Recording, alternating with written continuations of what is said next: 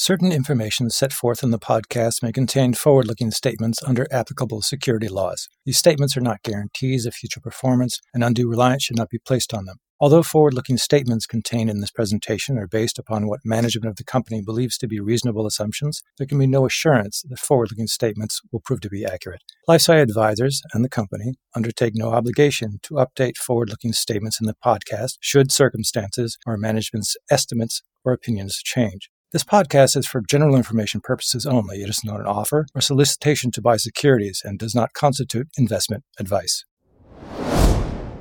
So we ended up with 2 complete responders out of 7 in this double-hit diffuse large B cell. But what's really remarkable, Neil, that this complete responders were very prolonged. Hello, my name is Neil Canavan, and this is Benchtop Bios, a podcast series by LifeSci Partners where we introduce healthcare investors to the people and the pipelines driving the biotech sector forward. Today I am speaking with Dr. Ahmed Hamdy. He is the founder and CEO of Vincerx. Doctor, welcome to the podcast. Nice to be here, Neil. Thank you. So first things first, for the benefit of those who may not be familiar with Vincerx, let's start with the elevator pitch. Doctor, the challenge, 60 seconds or less. Tell me, where are you headquartered? How long has Vincerx been in business? And give me an idea of what they do. Thank you for the chance. So Vincerx is a company that's headquartered in Palo Alto, California, in the Bay Area. We also have offices and labs in Germany, just around Bayer. We are a group of people that have worked together for a number of years, developing a couple of important drugs in the hematology space, both ibrutinib and acalabrutinib. And we came together to build a new company. We have acquired a very exciting pipeline from Bayer, where we have a small molecule compound that has been tested in several malignancies, including double-hit diffuse large B-cell lymphoma, where we have 2 out of 7 complete responders for a period of 3.5 years and 2.5 years, which is really quite remarkable to have a monotherapy compound give that type of responses in a very difficult type of lymphoma to treat. We additionally have a pipeline of bioconjugation compounds. We have a small molecule drug conjugate, and we have the next generation antibody drug conjugates that should be in the clinic in the very near future. All right, so we have lots of science to talk about. But first, in keeping with the mission of this podcast, I want to talk for a bit about you.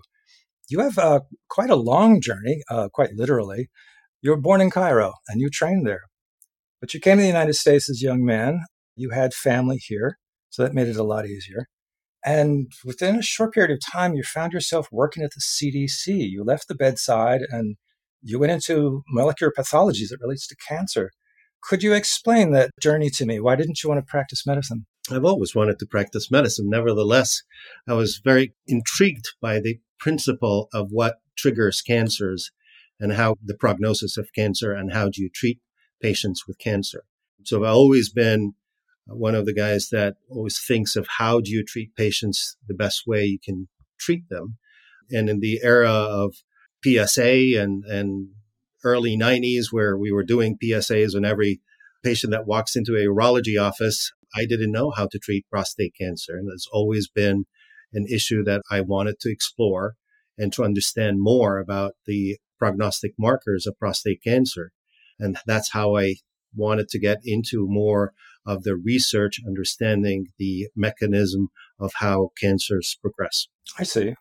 Well, to further that goal, you left the CDC after 2.5 years. You went to the University of Colorado Medical School, and you were doing much the same there. This was experimental pathology and cancer. In 2001, you left academia, and you start your business career with a senior scientist position at Watson Pharmaceuticals, a company that was eventually acquired. And I always ask people who they have their nice office and maybe their grants are coming in, why leave academia? It's so safe. So it's actually a long story there, but I was working with Dr. Gary Miller, who was a tenured professor at the Department of Pathology and the Department of Urology. My main focus was prognostic marker of prostate cancer. It had a lot of biomarker-driven thinking, and also we did a bunch of clinical research looking at prognostic markers for different types of prostate cancer in different grades. Sadly, Dr. Miller dropped dead at the age of 50, jogging home, which put me in a very difficult situation where here I am working with my mentor, and he's the person that I've been spending all my time with. And it was a difficult situation also in my family where my wife and I were trying to build our family. So we're doing IVFs and whatnot. And it was time to grow up and get a job. Oh, I've heard this So before. the thinking was, well, let me get into the industry. I've been doing clinical research as part of my graduate work. And I thought, well, I'll give it a try and see what happens. All right. Well, long story short, what happened is you became involved with some very prominent companies. I'm going to name a few. You first assumed a leadership role as medical director at Alza Pharma in 2004. 2006, you're at PDL Pharma, much the same role. In 2009, you assumed the CMO role at a company I am very familiar with, and that is Pharmacyclics. And I'm going to set up this question with a quote, and this comes from your LinkedIn. You quote, negotiated important and difficult policy-making matters with internal and external executive level management, end quote. Now, I know without giving too many details that this company went through hell, and you were part of guiding them to approval, which was remarkable. Tell me just a bit about, did you learn more about how to run clinical trials or how to organize people to do what you needed them to do? Well, both, actually. As you said, Pharmacyclics was a great learning experience. It was my first foray as a CMO with a leadership role. And it was a quite difficult situation where I got into Pharmacyclics after the board has resigned. And there was quite a bit of emphasis on the lead compound at the time, methoxyfen gadolinium, that has failed several phase threes. Yet there was three other compounds in very early development, which included the BTK inhibitor. And I was responsible of putting a strategy for those compounds and moving them forward. Although the previous management have had some designs for these compounds, but it was quite difficult to get them into the clinic, and started talking with a lot of key opinion leaders and trying to understand. It was a first in class new mechanism of a BCR signaling pathway inhibitor, BTK. It was still a new mechanism of action. So there was quite a bit of learning and also quite a bit of clinical operations and clinical development challenges where you're talking with investigators that they don't know how this compound works. And therefore, we had, at the very beginning, we had very difficult patients that were really terminal. And once they started seeing promise of efficacy, and it was quite exciting, and this started learning about the different types of lymphomas and what would be a registrational path. Given at the time, ofatumumab was the most recent approval in CLL. I recall at the time was 57% of CLL patients responding to ofatumumab in two different groups. And at the time, to beat ofatumumab was unheard of. So to see a compound like BTK or now ibrutinib having a very high response rate in CLL and in mantle cell, that was really unheard of. And it was quite a bit of challenges navigating through the new paradigm of treating CLL and mantle cell among a new mechanism of action and a management that is not scientific. So there was challenges from that perspective. I won't discuss any personalities on the other side, but congratulations for seeing all that through and no one got shot, and good job. But vindication is a powerful thing. So Pharmacyclics, for those who don't know, was later sold for God knows how many billions, I forget. And you go on to co-found, and then we're CMO at something called Aspire Therapeutics. That merged to form Acerta Pharma, and it was then now part of AZ.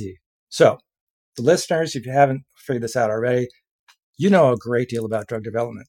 Now tell me when you started dealing with investors. Now these are very different than scientists.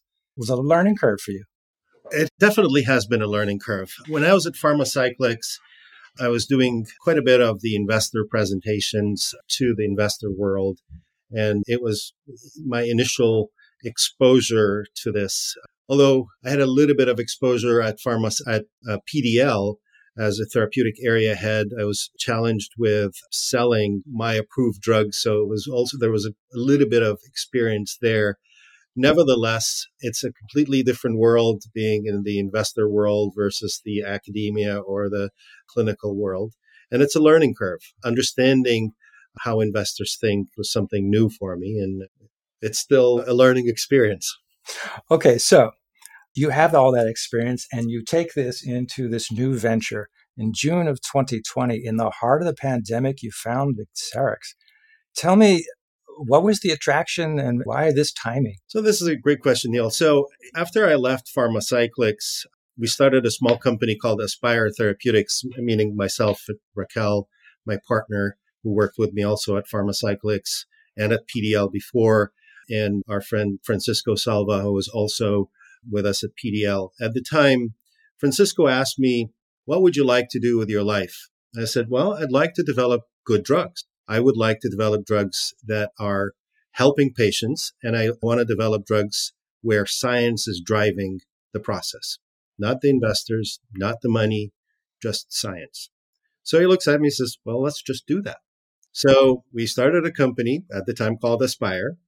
We started looking for compounds. We came across, long story short, but we came across our friends from the Netherlands who have the medicinal chemistry and the biologist who started the next generation BTK inhibitor. I think the combination of the two groups made it quite promising that we can develop the next generation BTK inhibitor, which is now approved as Cyclins, and AstraZeneca acquired it. I stayed with AstraZeneca for a number of years, helped putting few of their hematology oncology compounds into the clinic. Nevertheless, Raquel and Dr. Bird, myself, has always been talking about, we would like to do another company where we have true science driving the drug development.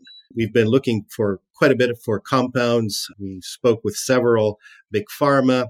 And as my partner Raquel says, when you have two gold medals, sometimes it's very hard to have a third gold medal. And to put our names behind a pipeline, it has to be a worthy pipeline. So it took us quite a bit of time to find compounds that we are excited about until we were able to get compounds from Bayer. We have a very exciting pipeline. And I'm a total believer in the science that we have in both the small molecule CDK9 inhibitor and the bioconjugation platform that we have. So I'm pretty excited about this. And I think we're putting a company together that is focused on science. I'm sure you're going to ask me, where did we get our name from? Well, I'm going to answer it now. And the name Vincerx means to conquer. And we aspire to conquer cancer by addressing unmet medical need with paradigm-shifting therapeutics. And that is really the driver that gets us moving every morning. That's how we wake up every morning. I can tell you the ethos of the company is focused on our assets and our vision and trying to help patients. If you ask anybody in Vincerx, they'll tell you, we are here to help patients. And this is an honest statement. Well, you've anticipated my very last question is, why should I invest in this company in one sentence? And that was a very good sentence. But now let's talk about science. All right, VIP 152, this is your lead asset. This targets something called PTEFB. This is all part of the CDK9 signaling pathway. It's a cyclin-dependent kinase involved in transcription of RNA polymerase II. So big, high altitude mechanism. Why do you want to target this?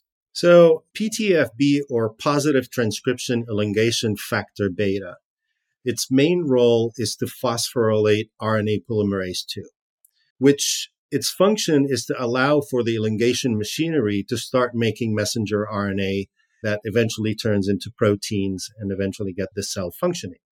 So when you inhibit RNA polymerase II, you inhibit messenger RNA transcription of known oncogenes like MYC, which is described in more than 40% of malignancies, and like MCL1, which is a known protein in the apoptotic pathways.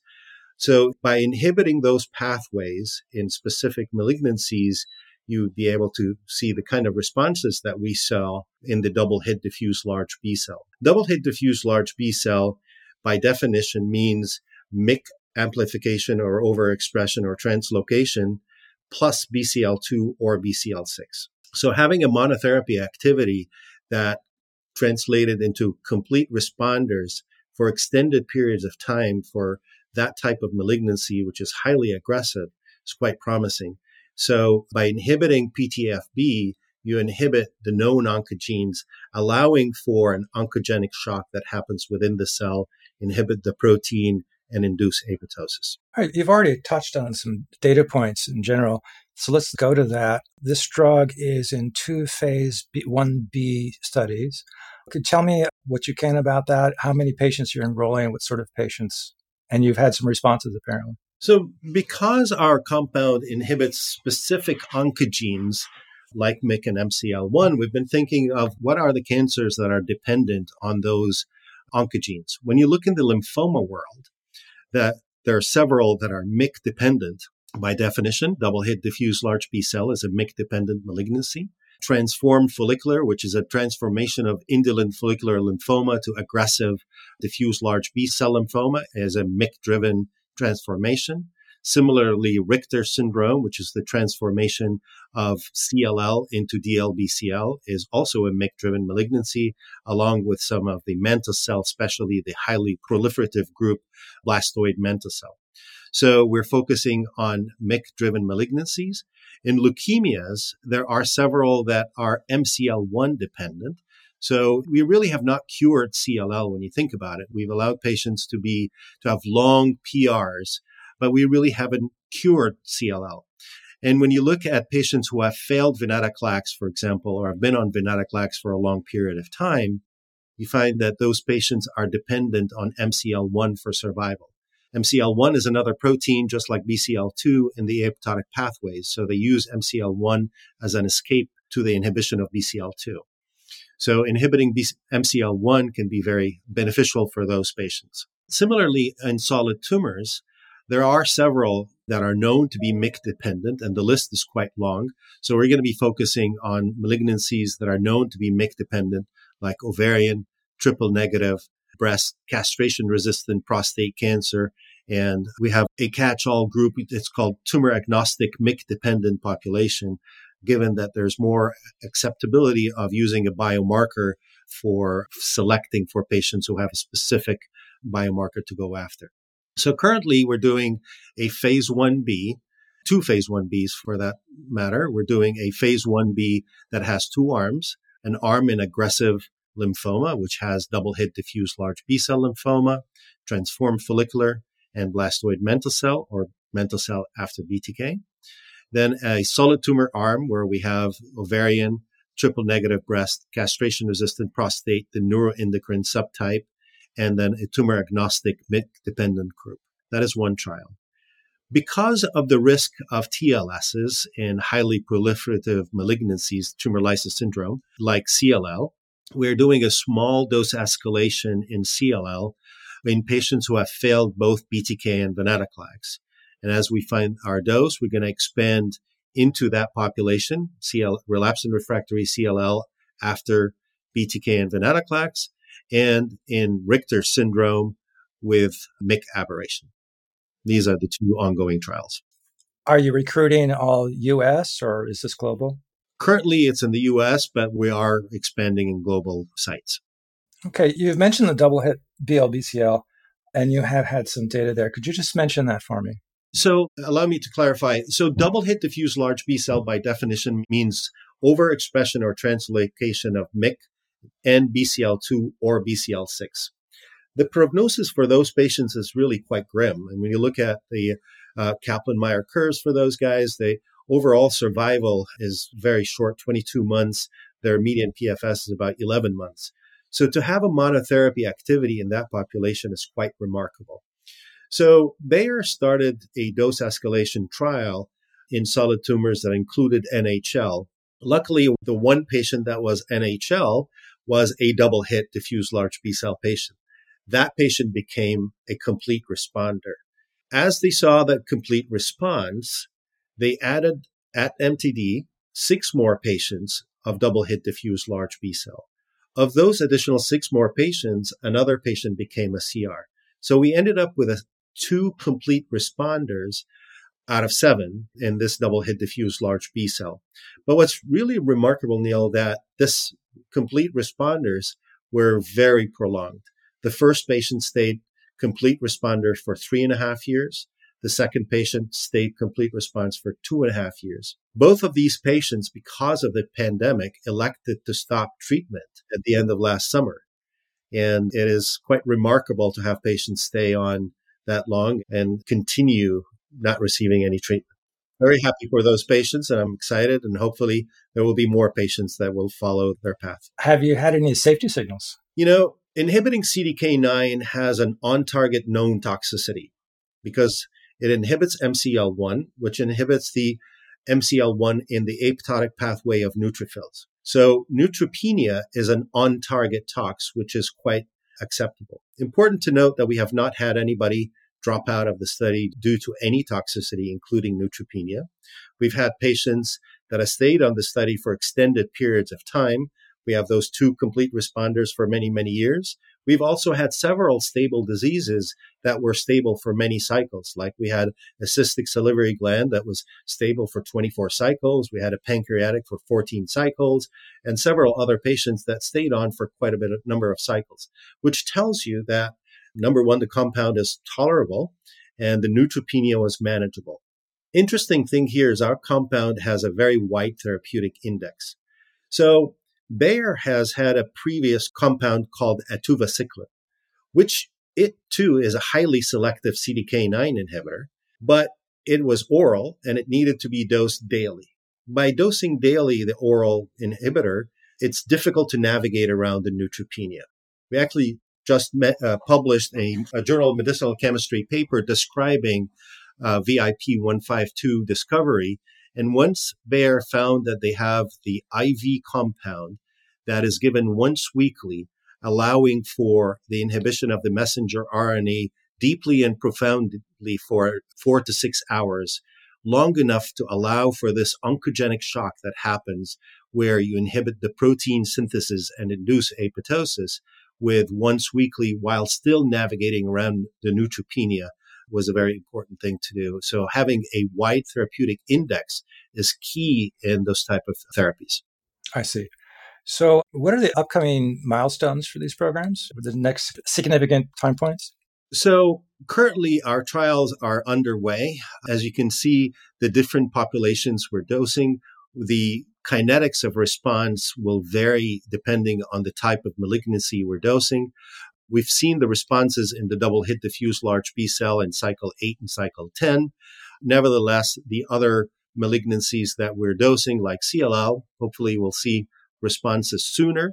But as you also can see with these type of indications we're going after, all of which are highly unmet medical need, where there's no standard of care for those populations. So a 20 to 30% response rate in any of those populations can lead to a standalone phase 2 trial and would allow for further discussions with regulatory bodies and so forth. So as we see 2 or 3 responders out of the 10 patients in any of the groups that we're dosing, we intend to expand into a phase 2. So I know it's a winded answer, but the principle here that I'm going to be sharing data as it becomes available in any of those populations. Okay, and now here comes the sales pitch. You're not the only company working on this target. There are several others. One rhymes with Merck. Why is your compound the better approach? With this type of drugs, having a selective CDK inhibitor is very important. If you look at all the other compounds, with the exception of 1 or 2, they hit other kinases, which comes with a hefty toxicity profile other than neutropenia. Moreover, having a wide therapeutic window is really an important thing to allow for navigating around the neutropenia. I told you the story with atirvociclib, which is an oral, highly selective, yet it was very difficult to navigate around the neutropenia. So some of the other competitors, they have selective compounds, but we'll have to see how the data comes together. But I believe our compound has the widest therapeutic window so far, allowing for dosing patients at high doses and for long periods of time, allowing for inhibition of the messenger RNA, causing that oncogenic shock, chipping away at the tumor while navigating around the neutropenia. All right. Now we're going to shift gears entirely, and I'm going to use a word that investors love, platform. You have a bioconjugation platform. So give me a couple minutes on that. What are you doing? What are the constructs like? So I'm very excited about our bioconjugation platform. As a matter of fact, some of the parents of those compounds that have worked at Bayer for more than 30 years have joined us to continue developing those compounds with us. Dr. Hans-Georg Lurken and Dr. Beatrice have been with Bayer for 30 years, and they have joined us. Both have developed these compounds from conception. So in that platform, we have two groups. We have a small molecule drug conjugate, which is geared for aggressive solid tumors. The targeting moiety is an alpha V beta 3 with a modified camptothecin or SN38 as the warhead, with a linker that cleaves extracellularly. It cleaves by neutrophil elastase. And it allows for fast permeation of the warhead into the tumor tissue with very low efflux. So it's activated in the TME? Yes. And the aggressive solid tumors have high expression of alpha V beta 3 and neutrophil elastase. And we use that as a targeting moiety. And then the low efflux out of the malignant tissue helps with the SN38 to be more effective. We're currently underdoing our IND enabling work, and we should be in the clinic second half of next year. The second half of our bioconjugation platform is what we described as the next generation antibody drug conjugates. And really, Bayer has spent a number of years on perfecting this technology. Our target, we have a CD123 and a first-in-class. CD123 is geared for AML, and the second, we have first-in-class CXCR5, which will be geared for B-cell malignancies. Both are linked to a very stable linker that cleaves intracellularly by a specific enzyme called legumine. Legumine is overexpressed in the tumor tissue, and it cleaves with a specific sequence after asparagine, making that linker quite stable. Now, the warhead that is being used is unlike all other ADCs out there. It's not a DNA alkylator or DNA damager. Our linker is KSPI inhibitor or kinesin spindle protein inhibitor, which inhibits the spindle formation as the cell undergoes mitosis. And as it does that, it causes catastrophic cell death. The beauty of this warhead, it is chemically modified. As it internalizes and it cleaves intracellularly, it becomes hydrophilic. And therefore, it does not permeate through the cell membrane. So as it internalizes, it accumulates into the cell until the cell undergoes mitosis, then causes catastrophic cell death. And after it kills the cell, it doesn't go into neighboring tissue. So it's really quite remarkable technology. I'm very excited to be able to put this in the clinic very soon. But Bayer has done monkey studies where they've done a single dose and multiple dose, and they haven't seen any of the toxicities that you would have seen with all the other ADCs like neutropenia, thrombocytopenia, liver tox, capillary leak, and so forth. So I'm really excited that the two-legged animal model will translate to the other two-legged model, which is the human, and I'm very hopeful for that technology. Additionally, we have to continue on our platform, and we have other things that we have not yet disclosed in our platform, and we intend to continue building on it. Okay, you've mentioned Bayer any number of times, so let's go to a straight-up business question. Who's got the IP for all this? Vincerx has the IP for all of that. We've acquired the whole IP portfolio from Bayer in a clean Germanic type deal where there's no clawbacks, none of the issues. So it's a very clean deal, and we have the IP for all these compounds. Okay, I got two more questions. First one is just straight up money. What kind of runway are you working on right now? Well, we SPAC'd at the end of last year, December 23rd, right before Christmas. And that SPAC gave us $65 million.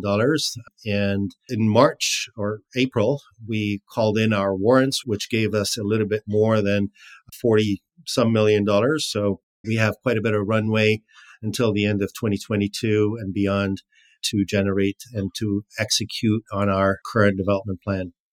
All right. I lied. I actually have two more questions. What's your most frequent investor question? We time everybody when they are going to ask the question of why did Bayer let go of this pipeline? The party line is strategic decision, and lucky for us. Okay, perfect. And the last question, this requires just a bit of a setup. I was talking to an individual once who was the CEO of a company. He had also been the CSO. He was a scientist by training. But we were sitting in the boardroom and he resigned in front of all of us and said, I want to be CSO again. I'm like, well, why? He goes, because I hate meetings like this. And he was quite adamant about it. So I'm going to ask you, sir, you come from a great deal of science. What is the best part and the worst part about being in charge of Vincerx? It's a difficult question, but I'll try. So when we started Vincerx, meaning me and Raquel and the whole team, we really wanted a company that is truly driven by science, having the science be the driver and having the passion of helping patients out there. And I say this wholeheartedly and very sincerely. If you ask anyone at Vincerx what drives you, they're going to tell you, we are here to help patients and to cure cancer. That's really the driver. So despite that, it is difficult sometimes being a CEO of a publicly traded company, yet I'm working with a dream team of drug development. And I feel that we have a really amazing group of people that are doing excellent science. So I'm immersed in science, but I'm also have to deal with the public market and all that, which is sometimes is difficult. But as you know, a lot of investors are really scientifically driven, and there's quite a bit of interesting questions that comes along the way, which is quite challenging sometimes, but it also allows us to position ourselves in a more scientific light. And I say that sincerely, that we are a scientifically driven company and we aspire to conquer cancer by addressing unmet medical need with paradigm-shifting therapeutics. Well, splendid. Thank you so much. Today, I have been speaking with Dr. Ahmed Hamdy. He is the founder and CEO of Vincerx. Doctor, thank you so much for joining me today. Thank you very much for having me. Thank you for listening to this week's Benchtop Bios. I hope that this episode will serve as yet another data point to guide you in your investment strategies. If you wish to hear more of life-size Benchtop Bios, please subscribe to the podcast on iTunes, Spotify, or Google. Also, if there's a company or a particular executive you'd like to get to know, I do take requests. Please send those to ncanada@lifesciadvisors.com. Until next week then, goodbye, or for that matter, good sell, whatever boosts your portfolio.